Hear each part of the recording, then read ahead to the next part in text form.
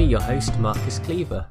This week we're going to be looking at a conjoined appeal with the cases of Essop and Home Office and Naeem and Secretary of State for Justice. The citation for these conjoined appeals is 2017 UKSC 27.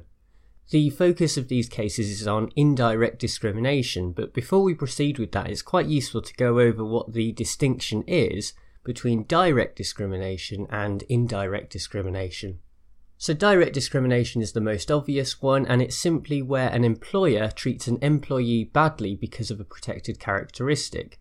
For example, an employer might say to their employee, "I'm not going to give you any holiday time because you are Jewish."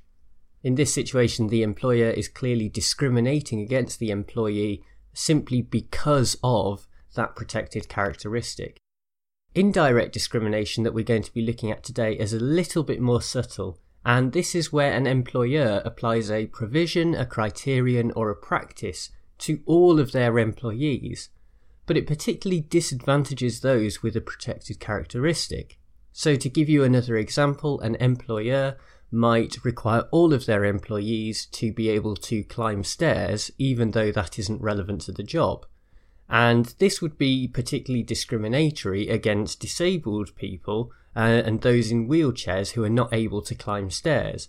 So we see there a form of indirect discrimination, where the employer is being a lot more subtle about the way that they are discriminating against certain people with a protected characteristic by applying that provision to all of their employees. So let's have a look at a couple of potential examples of indirect discrimination as we look at both of these conjoined appeals. First, let's deal with Essop, and Essop is one member of a larger group of appellants who have worked for the Home Office. As part of their job there, they were required to pass something called a core skills assessment before they could be promoted. But a report in 2010 showed that black and minority ethnic candidates and older candidates had lower pass rates than those who were white and or younger. In this case then, the appellants argued that this essentially constituted indirect discrimination with respect to the protected characteristics of race and age. The Home Office, on the other hand, responded by saying that Section 19(2)(b) of the Equality Act 2010 required the appellants to actually prove the reason for there being a lower pass rate on the assessment for those with the protected characteristics. Meanwhile, the case of Naeem is also about indirect discrimination, but we'll see that there's a slightly different context here.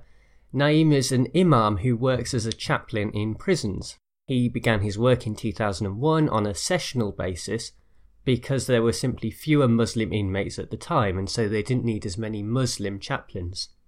However, in 2004 he worked more hours, but now as a salaried employee.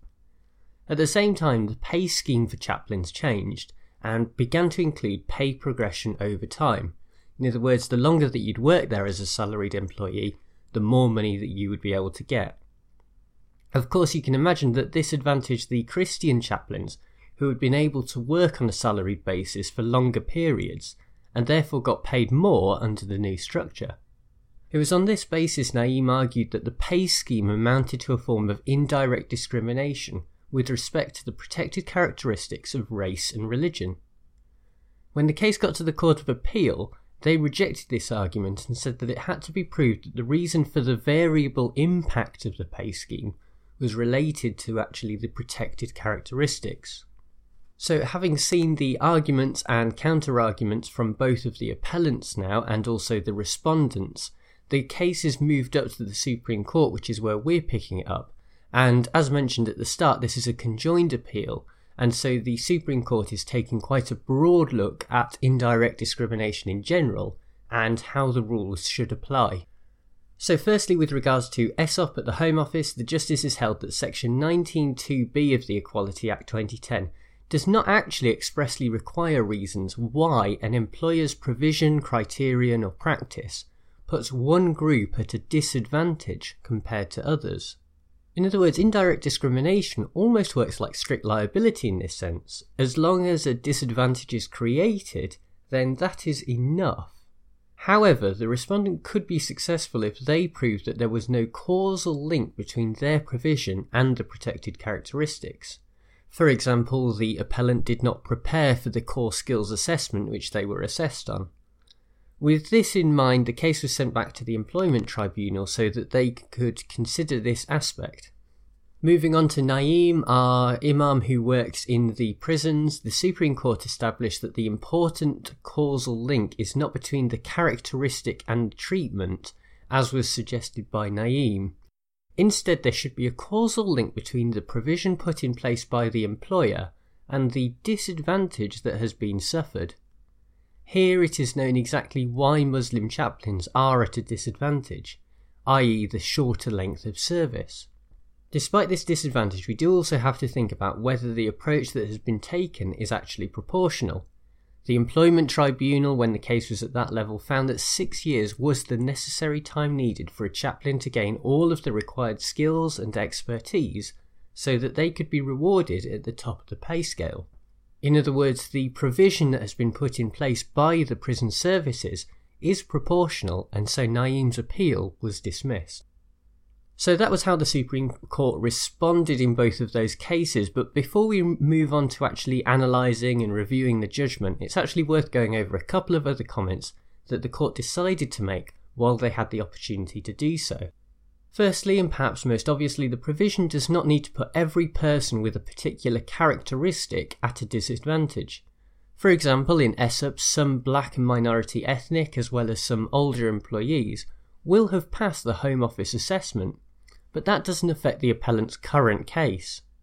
Expanding on this, the Supreme Court went on to say that statistical evidence like the review that was carried out of the core skills assessment in 2010 can be used to demonstrate a disadvantage for employees. Finally, in cases such as these, the employer will always have an opportunity to prove that a provision is justified, and there may be a good reason for it in a lot of circumstances. Employers should though be cognizant of the effect that provisions will have on those with protected characteristics, and should do all that they can to minimise the discriminatory effects. So what about this judgment and the cases that we actually have in front of us? Well, overall the decision and the reasoning in these cases can be understood, but that does not mean to say that they are right. This is particularly true in Essop, where there is a clear disadvantage to groups with certain characteristics. However, it is difficult to actually demonstrate a causal link between the assessment and the disadvantage that has been suffered by black and minority ethnic candidates, as well as older candidates as well.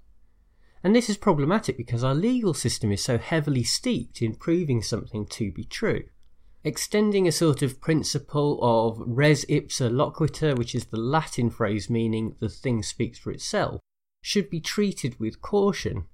Many of you perhaps have jobs yourself, and as an employee, your progression within any organisation is dependent on your ability to do your job well. In a broader sense, this is ultimately what our democracy is based on, and what sets Western civilization apart, this sense of meritocracy. In order to assess ability, it is necessary to carry out assessments such as these, and if we restrict employers' ability to do so, we begin to slowly undermine the idea that the best applicant for a job should be the one that gets it.